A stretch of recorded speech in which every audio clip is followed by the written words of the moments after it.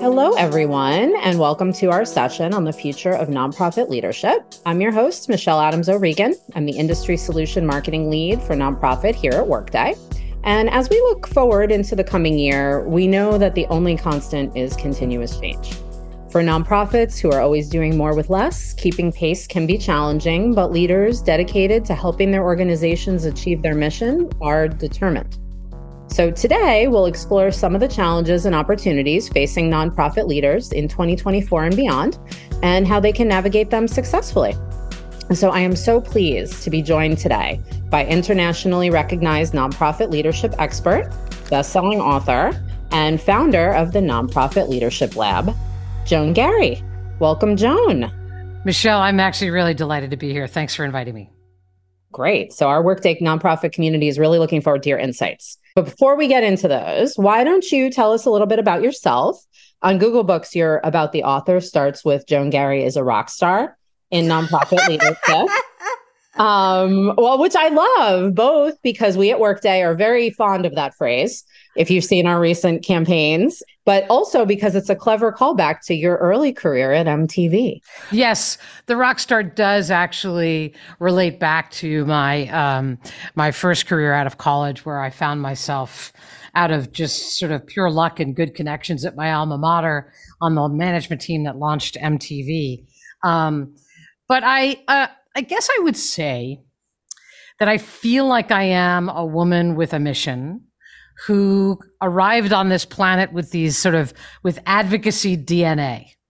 And today I use that advocacy DNA to help coach nonprofit leaders of organizations of all sizes and all steps along their journey to become the best leaders and managers they can possibly be, because their clients or their causes or their communities deserve nothing less. So I have become something of what I would consider a champion for individual leaders. And also, I feel really strongly that the sector needs a champion, that it is undervalued, under-resourced. I heard you say doing more with less. Maybe we could talk about that later. But this is not where I actually had expected to be. I did start out in the entertainment business at MTV and then at Showtime. And then I got the advocacy bug to apply for a job running one of the largest gay rights organizations in the country, GLAAD. And I did so because my wife and I had 3 kids, and I decided that I should do whatever I could to advocate that the world ultimately treat them well. And then I thought maybe I'd do that nonprofit thing for a little while and then go back. And clearly I never went back, and have used that sort of for private sector, public sector combo platter to, I think, really help coach clients to be high performers. I love that way of putting it, combo platter. So we know that through this work, you have an extremely wide breadth of insight into the nonprofit sector and into what its leaders are thinking about. So let's just go right ahead and start with the big questions, shall we? What are you hearing from nonprofit leaders about the major challenges and the opportunities that are facing them in 2024? You know, from the donorship and the giving landscape to keeping up with changing technology to employee hiring trends and beyond. What are they excited about? What are they concerned about? What are the big themes you're hearing? So I'll start with concerns for 400. Sure.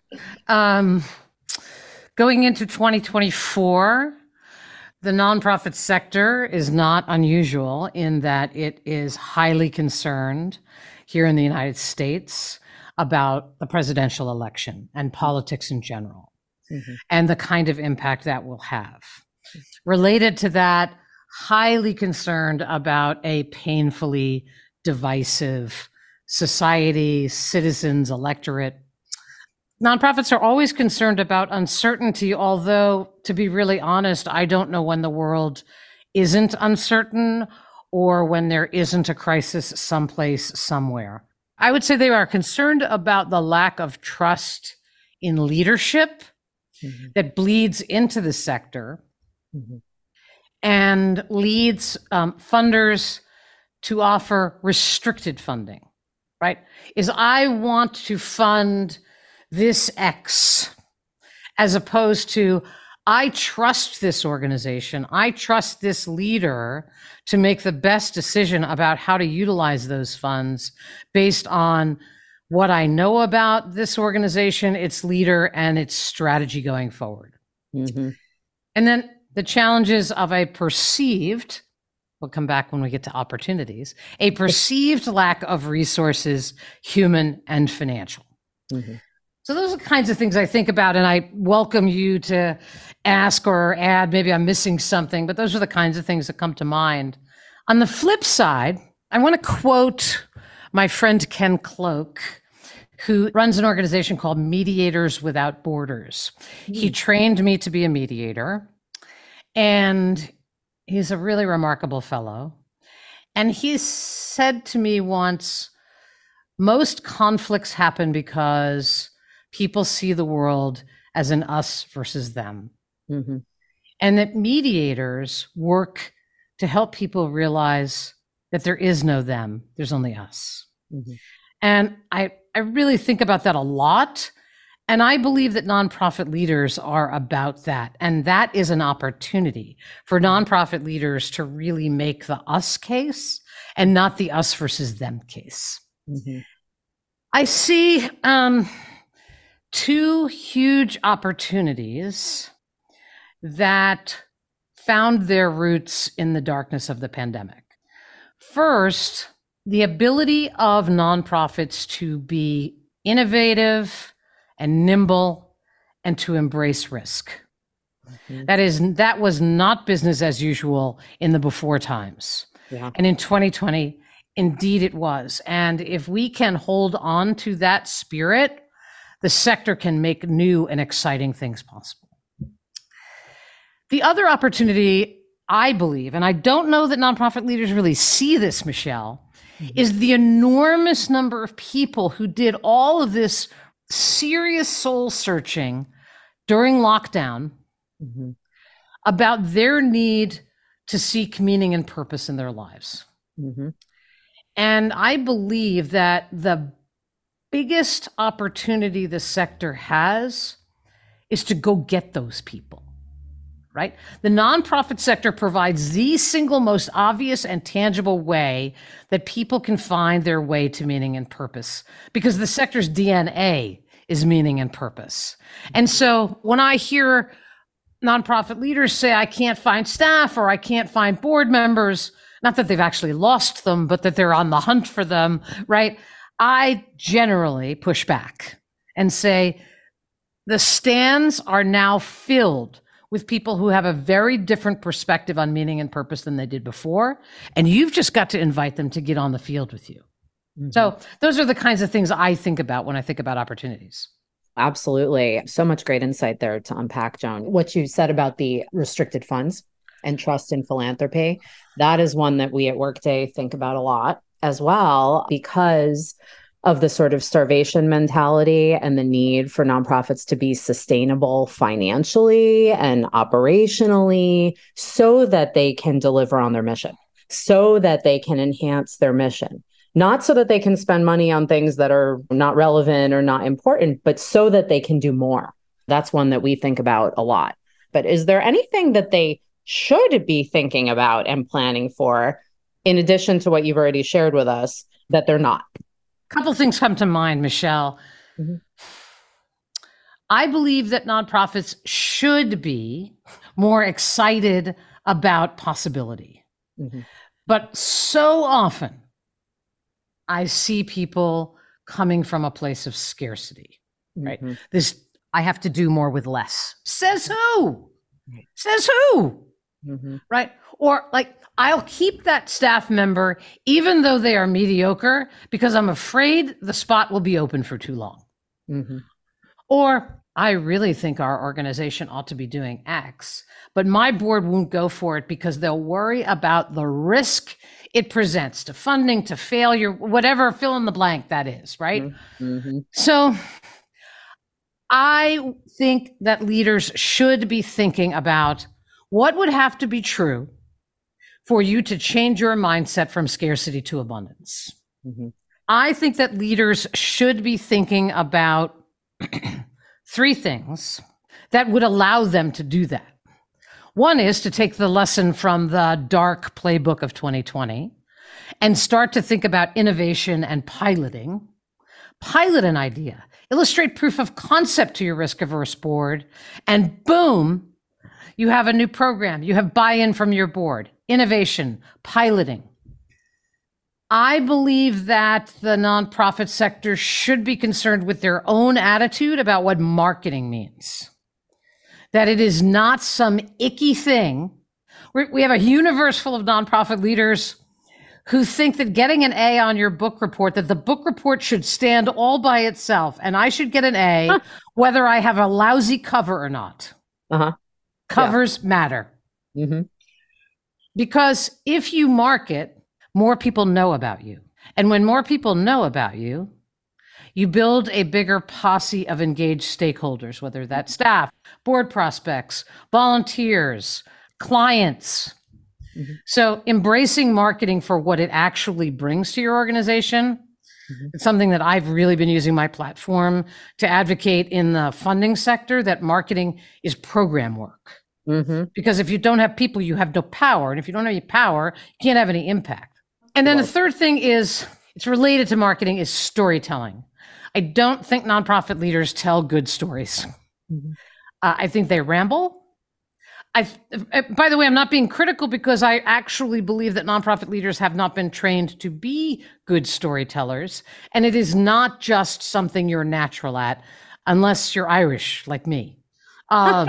So those are the kinds of things that I think about what they should be thinking about. And maybe one last thing I would add is they should absolutely be thinking about the people in their posse as partners, right? I'll move away from transaction and say, these people are in my posse because they have skin in the game. And that road has to run both ways in order to maximize that relationship. So these are the kinds of things that I think about when I think, what separates a good nonprofit organization from one that is just totally badass? I mean, you're talking to a former chief marketing communications officer. So all of that about building an authentic brand, and storytelling, so cogent. So let's shift gears slightly from opportunities and challenges to change management. So that's a big theme of your work. And as you mentioned, there's no time that is certain. Everything is always uncertain, and change is the only thing that's constant. And we know that we're looking at more change moving forward for all the reasons that you mentioned, in terms of politics, in terms of technology, politically, economically. And at Workday, obviously, our business is ERP, digital transformation. But as we know, any transformation by definition, it's not about the technology. It's about culture change. It's about the people. It's about adoption and embracing a new way of doing things. It's just like any other big new thing for an organization. Totally. It's not really about the systems per se. So what do you recommend to the nonprofit leaders that you work with who are facing the need for change management in their organization in a variety of ways, in terms of their mindset, best practices? What do you say to them? It's about making change, changing laws, attitudes, hearts and minds, legislation, introducing and changing how people think about art and music, right? And yet they are filled with remarkably change-resistant people. 100%. So the first thing is to name that. Then what do you do about it, right? And why is that true? And I often believe that it comes from the model, that the nonprofit model, with a board that provides oversight, and that they interpret that word oversight as risk management. And I think that puts a lens on the organization that causes this kind of risk or change aversion. And of course, this also goes right back to the scarcity mindset too, right? Because you're change averse or you're risk averse, often because you're coming from a place of scarcity. So there's two things I think about when I think about embarking on change in your work or internally. You have got to over communicate during any kind of change. Yes. People fill silence with their own narrative, not the narrative that is important for them to have. Yes. The second thing is that you have to beware, especially when you're making changes internally. And I see this a lot. I just had a client call this morning with a brand new CEO who's had to come in and clean up a very big hot mess that involved firing 2 of the senior leaders, like in the first 100 days. And one of the things that we talk about is you have to beware about how you speak about these changes. I have had people come in as new CEOs and say, well, I'm professionalizing the joint. Now, what does that do? That implies that everybody who was there before you actually was unprofessional. Right. And that thanks to you, everything will get fixed. So you're going to save everyone from themselves. Right. I'm the big savior. I got my white horse. I'm coming in. And the things that you broke on your watch, I'm going to fix. So to be really careful about what the narrative is that you communicate about these changes. You think that coming in to say professionalizing is a good thing, but it really can land all the wrong ways. Mm-hmm. And then the last thing I would say is that you always have to return to your origin story. Mm. Grab the core from your origin story. What is that sort of very clear why? And make sure you never lose sight of it as you change, that becomes the common thread and that everyone can see it, market it, remind folks that you are always staying true to the roots of the organization. Mm-hmm. There's a cool thing. I don't know if you've ever seen anything about polarity mapping, but if you Google it, it's a really interesting change management tool that allows for you to actually engage in a conversation about the folks who were there then, the folks who are here now, and what they are learning from each other in a really interesting way. But I think the origin story really helps create that thread that doesn't diminish those who were here before, right? That honors those who were here before and brings the group more cohesively together. That's so true. And we see it all the time with successful change management through project. Yes. Like a Workday implementation is keeping over communication and then keeping at the forefront the why you are doing this. You are doing this so that people's lives will be easier, so that their mission will be enhanced, so that there will be time for everything to be better, because otherwise it's a lot of hard work doing change and it can be very scary for people. And if they're not constantly reminded of that, the fear can tend to take over and then you get resistance. I have seen leaders crash and burn because they understand why they are making the change, but nobody else does. Everybody else thinks things were just fine the way they were. Mm-hmm. Mm-hmm. Right. And that leader has to actually create a vision of possibility and get people really, really excited to want to go onto that journey. That is the thing that will motivate them to say, okay, I'm into this change. I'm bought in, because you can't assume that people fundamentally are. Yeah. It's the art of the possible. Yep. So true. So let's keep talking about the people though. Yeah. Because this is all about people. We've talked about both the challenges that nonprofits have faced. And then you mentioned earlier the opportunity that they have with the soul searching that occurred in the pandemic and the opportunity that they present to make a difference.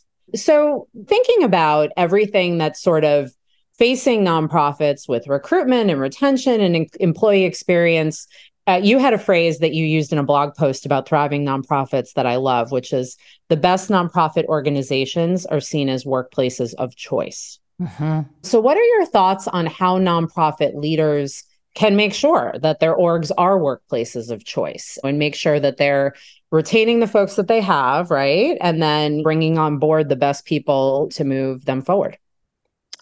It is a lot about creating a culture of belonging, right? Mm-hmm. It is, can I show up as my full self? Mm-hmm. Does my voice matter? These kinds of things, right? They say culture eats strategy for lunch. And that is totally true. And that all comes from the top. Mm-hmm. Full stop, right? This is an interesting question, Michelle, because I do end up hearing from people, I can't fill the job. I'm not getting enough good applicants. I don't think you're marketing the opportunity well enough. Mm-hmm. Or are you looking in the wrong places? Right. If you market this job as this is your chance to take meaning and purpose and embed it into your full-time job. Mm-hmm.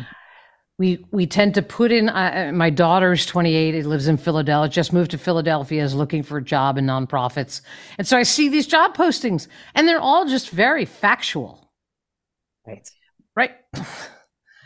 If you're a mission-driven organization, then how about some of that enthusiasm sort of oozing out of your job postings? Mm-hmm. I have seen people do that, and I have seen recruitment go skyrocket. I also think, so my team of 15, we have worked with a DEI consultant. He's now a coach of ours. We've completely converted our recruitment practices. Mm-hmm. So we scrub resumes. Mm-hmm. I don't know whether the last 3 or 4 hires we have made, where they went to college or if they went to college. I have no idea. It is irrelevant to whether or not they have the skills, the competencies, the attributes to be a member of our team. Mm-hmm.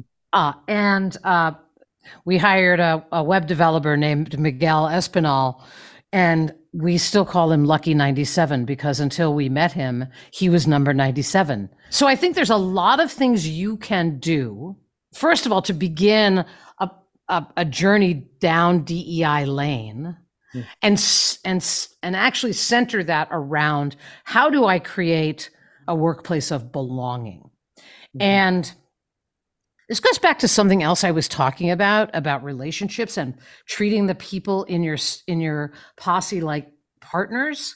Mm-hmm. I think this is a pretty distinguishing factor, a distinguishing feature in nonprofits.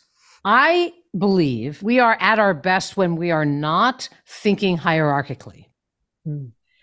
And I spend a lot of time talking to CEOs who, quite frankly, talk about Gen Zs with a kind of dismissiveness that I find rather offensive. And they come with a different kind of voice. They come with a different attitude about leadership and institutions. And they are going to be leaders in 10 and 20 years, right? Or 5 years, who knows? Mm-hmm. And I do believe that your ability in your own workplace to be able to honor a different way of being in the workplace that's provocative, that's outside the box, create working groups, task forces that bring people together. These are the kinds of things I think that build a kind of culture that can really make you a workplace of choice. The other thing, we can't talk about nonprofit organizations without talking about burnout and where the leader plays a role. Mm-hmm. And leaders who complain about how many emails they have in their inbox, leaders who, roll their eyes at some other task they have to do on a Zoom call, they're not modeling the right behavior. Mm-hmm. They're actually setting the bar that is what is expected. Right. And then the whole car can actually overheat. Mm-hmm. Well, and in terms of burnout as well, I mean, that's one of the leading causes of people leaving organizations where lots of times have limited resources, right? For staff, and people are really committed and they want to wear all the many hats and do all the things, but it can reach a point where it's just unsustainable. Well, there's two things there actually, because first, nonprofit leaders are type A personalities and they have control issues. Mm-hmm.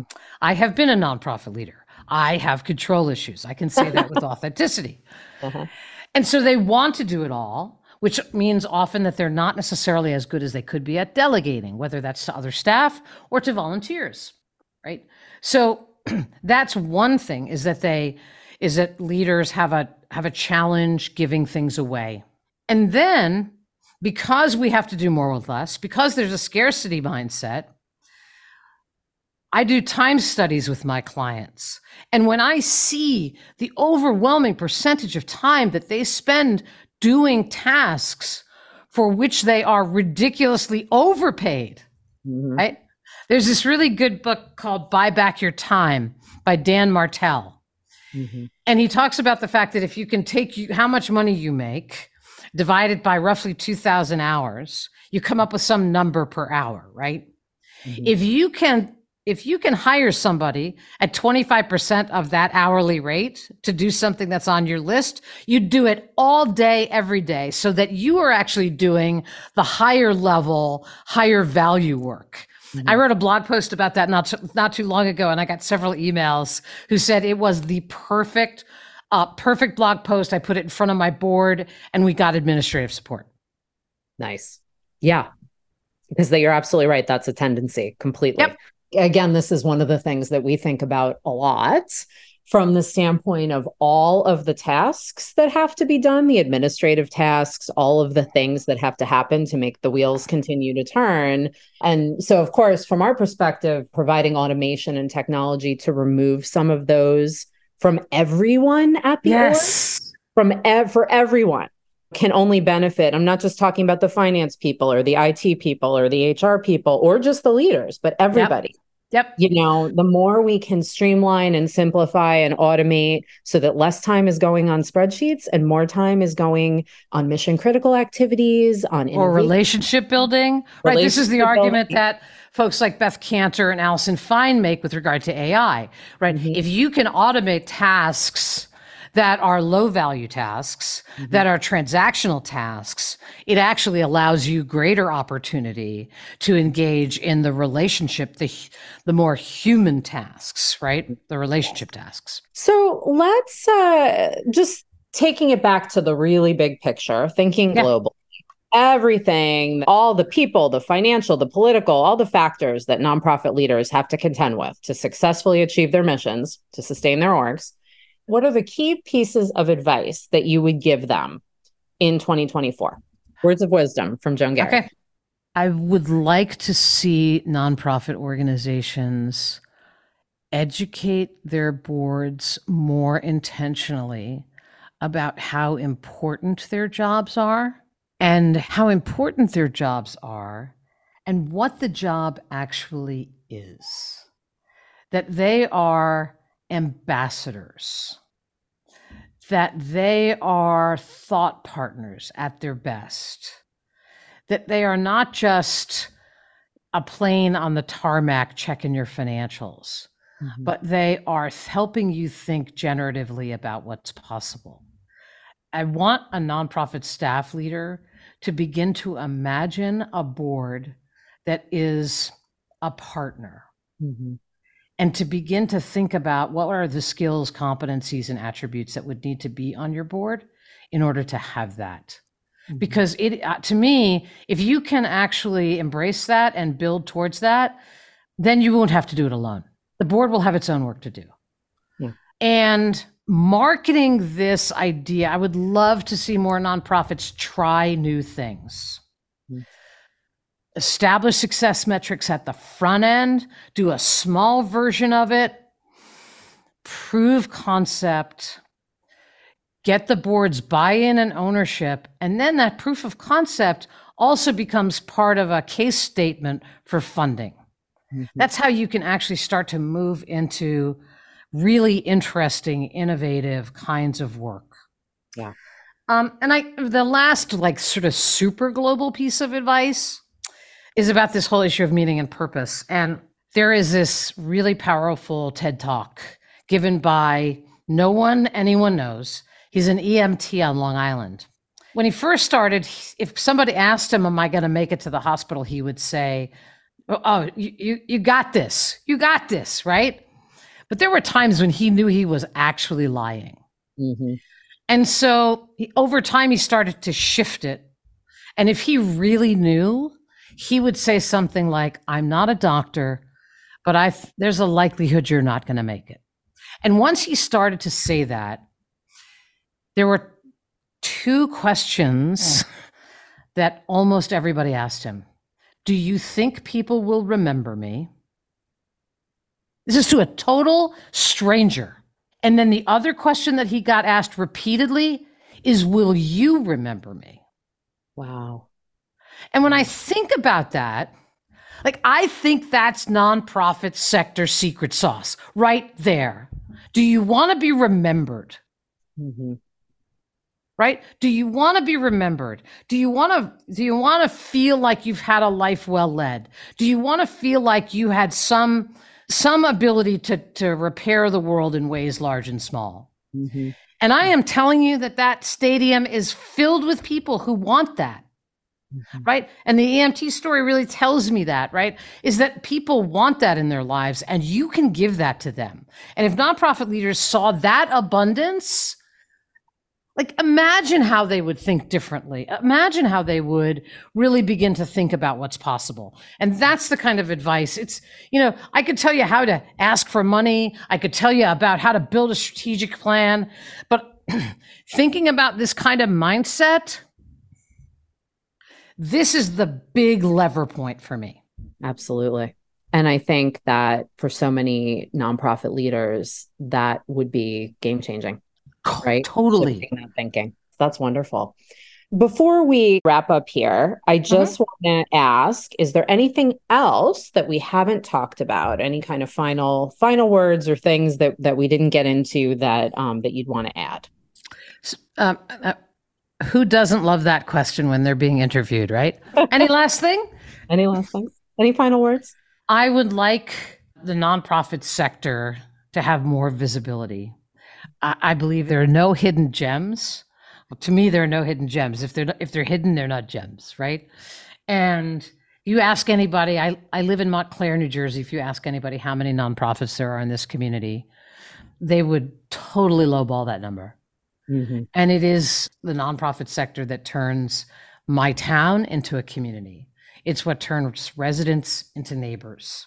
Mm-hmm. And I think we do a lousy job as a sector marketing the vitality of the sector to society, right? How many people know that it is the third largest driver of the United States economy? Very few, right? The power of the nonprofit sector is real, and we actually don't lean into that power in order to get a seat at the table, to make ourselves known, and to change that mindset from the lovely people who do lovely things to the people who are pointing us towards a more civil society. Yeah. If I can use any portion of my platforms to be able to help make that case and raise the visibility so people really understand that the sector is a vital part of what it means to be a neighbor and a community, that would be a good day at the office for me. Power is real. I love that. Yep. All right. Well, thank you so much, Joan, for sharing your experiences and your thoughts with our Workday audience. Just so much great insight into how mission-driven leaders can be more effective and ensure the success of their organizations and their people. We're inspired by our nonprofit customers who are making a positive impact on the world today, every day. And so to all of you, have a great workday.